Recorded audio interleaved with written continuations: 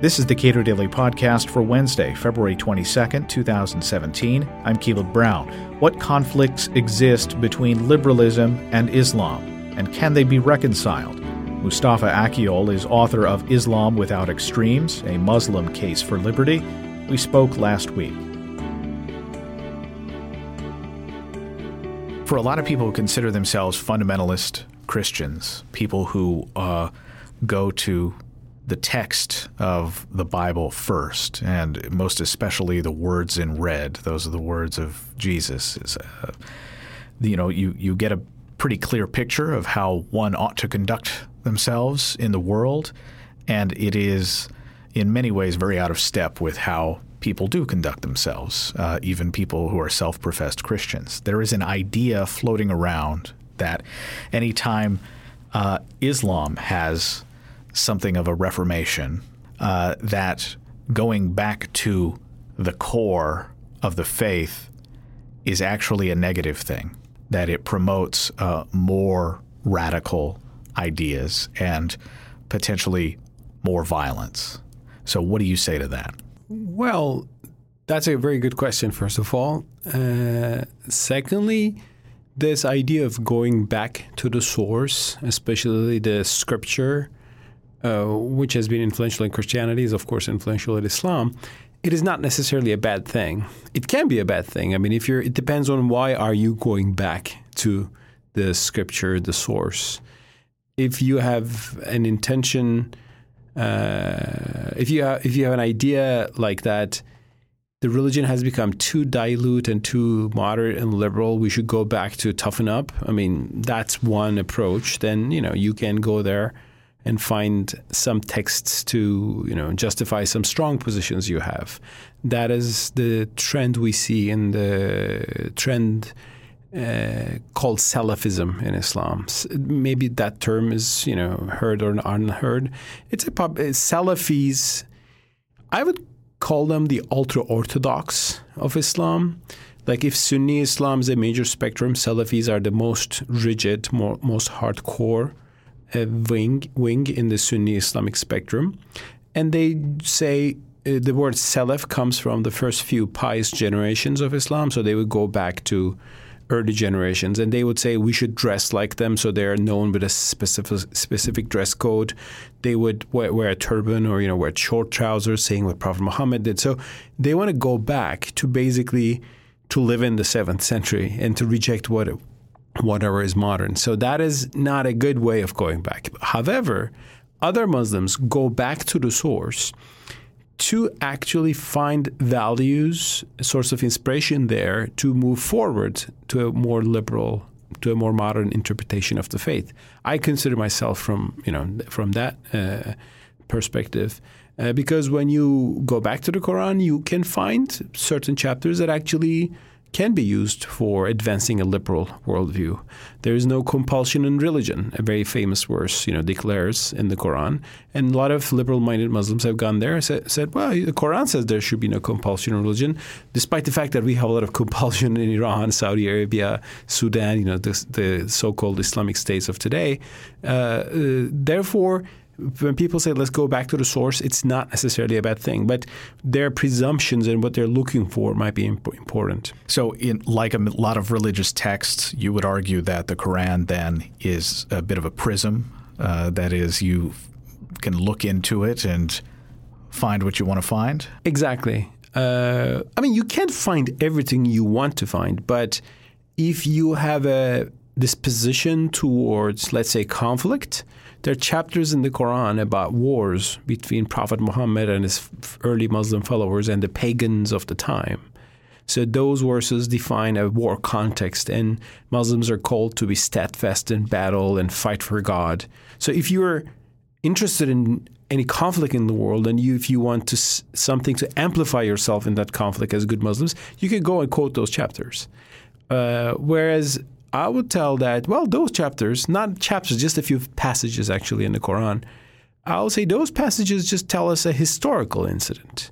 there was a war between Prophet Muhammad and his supporters and the pagans of Mecca.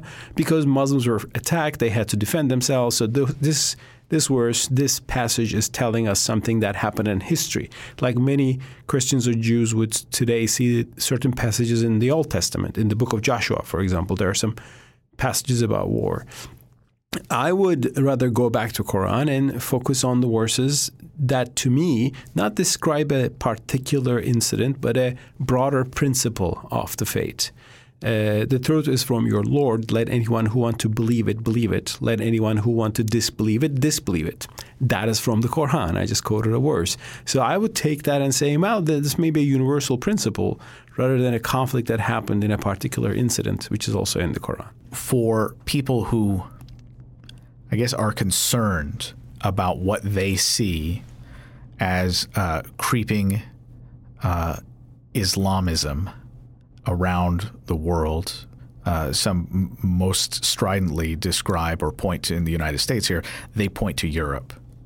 And they say this is a problem, the way a lot of neighborhoods have grown up with a great deal of Muslims moving into specific areas, and they describe negative experiences and negative consequences that go along with that. What do you say to them? No, I would grant that there is a social problem with some Muslim communities in Europe, but I would urge anyone who looks at this issue to see the social dynamics behind it and not just the imagined theological basis for it. Muslims in the U.S. and Europe are quite different, actually, because I've been to both speaking to European Muslims and American Muslims. And when I come to America, I see, when I speak to Muslim audiences in America, I hang out with Muslim friends here. I see people that are generally a part of America. They're proud to be American hyphenated with something like American, Arab, Pakistani, Muslim, Turk. And they're middle class. Most of them are well educated. They are a part of mainstream life in the U.S. When you go to Europe, however, you see ghettoized communities because the society is not very open to integrate people from different cultures and values. Like you can see that in France, for example. In France, there's a big banlieue culture, like just you would call suburb here, but not in a very positive sense. So there are like ghettoized communities, Muslim communities, North African, and they cannot be French because being French is very strictly defined. So it's not a hyphenated identity culture. So they feel outcasts. They feel some maybe racism against them.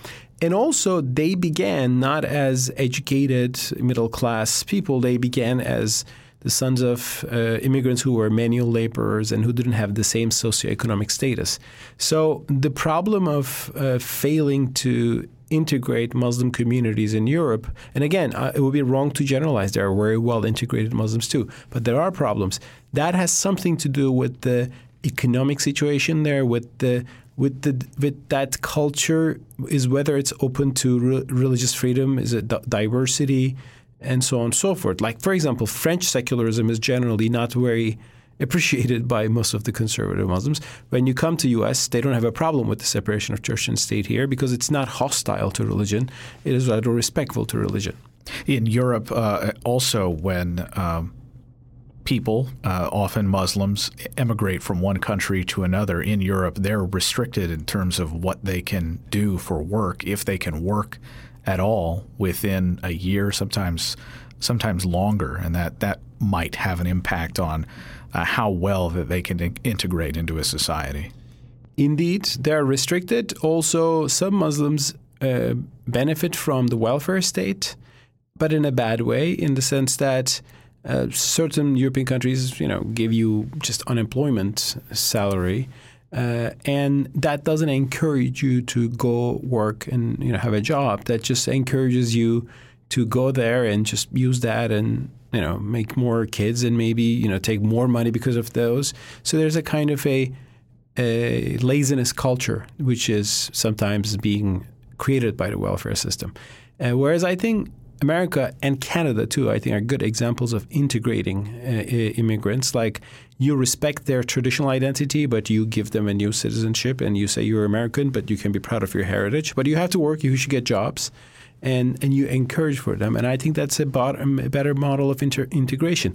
Therefore, all issues about Muslims, in other words, are not related to the doctrine or the theology of Islam. That certainly plays a role in many cases. But it is also important in what kind of a context they are, in what kind of a social setting and a political system and economic model they are. We are now less than a month into the presidency of Donald Trump. He has executed a number of executive orders. The one that's most notable really is the travel ban on people who come from 7 countries on Earth. How do you evaluate the impact that has on both just the perception of Muslims in the United States and the perception of the United States among Muslims? I have respect to America's laws and regulations, but I personally felt a little bit offended by that so-called Muslim ban. Yes, it was not universally for Muslims. It was for 7 nations, and I'm not from one of those nations. I'm from Turkey. But still, it raises a question, like next time you go out of the U.S. and come back, will there be a question? Maybe will your country be included in that list? So those questions came to people's mind. And so there was a little bit, kind of worry that it brought to me, my wife, and my family. Moreover, I thought, well, what is the point? What's the rationale behind this? I mean, if you are an ISIS commander that wants to organize a terrorist attack against the U.S., God forbid, you have a portfolio of passports that is from Belgium, UK, Russia, like the terrorist groups we're talking about, ISIS, Al-Qaeda, are not coming from specific nations. They have militants all over the world. So it's probably not going to stop any real threat, I think, to the United States. And it's a 90-day valid ban. Nothing's going to change in 90 days in the situation of those countries. So let me be clear here. I understand Americans being concerned about terrorism. It's a concern for every country. My country, Turkey, has been hit by terrorists of ISIS or PKK, which is a total different, Marxist-Leninist Kurdish separatist group. So we have the right to be worried about security. But the measures we bring in to secure our security should be really carefully evaluated and should be really to the point, rather than putting a blank, brush, like a big brush to all the issues. Like Turkey would be absolutely wrong if it brought a regulation about Kurds, all Kurdish citizens, worrying about the PKK, which is a group that speaks out of Kurdish nationalism. So in that sense, I was not very happy with that particular ban, and I'm glad to see that rule of law has been effective, and judges have been able to stop that ban, saying that it violates constitutional rights. And that was interesting for me as a political experience as well, because in other countries in the world, in many other countries, you can't imagine the president giving an executive order and a judge having the power to stop that. I mean, in Turkey, probably you can't imagine that right now. That judge itself would be in trouble if he or she tried to do something like that. That showed to me what checks and balances are, why they are important, and why protecting rule of law, sometimes from executives that are a little bit pushing on rule of law, is important. How does Islam as a faith tradition, how well does that mesh with sort of the American ideal, classical liberalism, the government leaves you alone? People describe Islam as totalitarian quite often. But what do you have to say about the meshing of the traditions of classical liberalism and Islam? There are certain conflicts, I'll be honest, because traditional mainstream Sunni Islamic doctrine defines a state that is defined by Islam. So here's a state, a caliphate, an Islamic, state, which has laws that are derived from Islamic law. So that's the ideal. That's the ideal for, if you look into the classical teachings. And are there Muslims who want to, put those classical teachings into life Yes, in the Muslim world, we call them the Islamists. They want to carry out Islam today as a political ideology. So there are Muslims who think like that. But also there are many Muslims, and I think they're the majority in maybe the majority of Muslim countries. They think, well, life goes on. We live in a different era. Societies are different. Now we live in secular states, and that's fine. As far as I can do my prayers, do my fasting in the holy month of Ramadan, and if I can go to mosque and, I out of my own conviction refrain from eating pork or, drinking alcohol. I'm a good Muslim, so I don't need the state to be defined in the same faith. And in the Islamic world, you can see these tendencies. Some will say, I just want to live as a good Muslim, and I just want a state that gives me that guarantee and security. They're very fine with that. I see many Muslims like that. Many Muslims living in the United States, I think like that. Whereas some will say, no, we have a utopia, a political utopia. Our religion demands that. So they would want to have Islamic regimes or states. Here, I think it would be wrong to deny that there's a political vision based on Islam, an authoritarian political vision, I should say, from our modern standards. And I think that's a problem, and I'm a critic of that approach, which is mainstream in Saudi Arabia. Most Saudis think that's how a government should be. But when you come to Turkey, for example, you see many conservative Muslims in Turkey fine with a secular state if it allows their practices.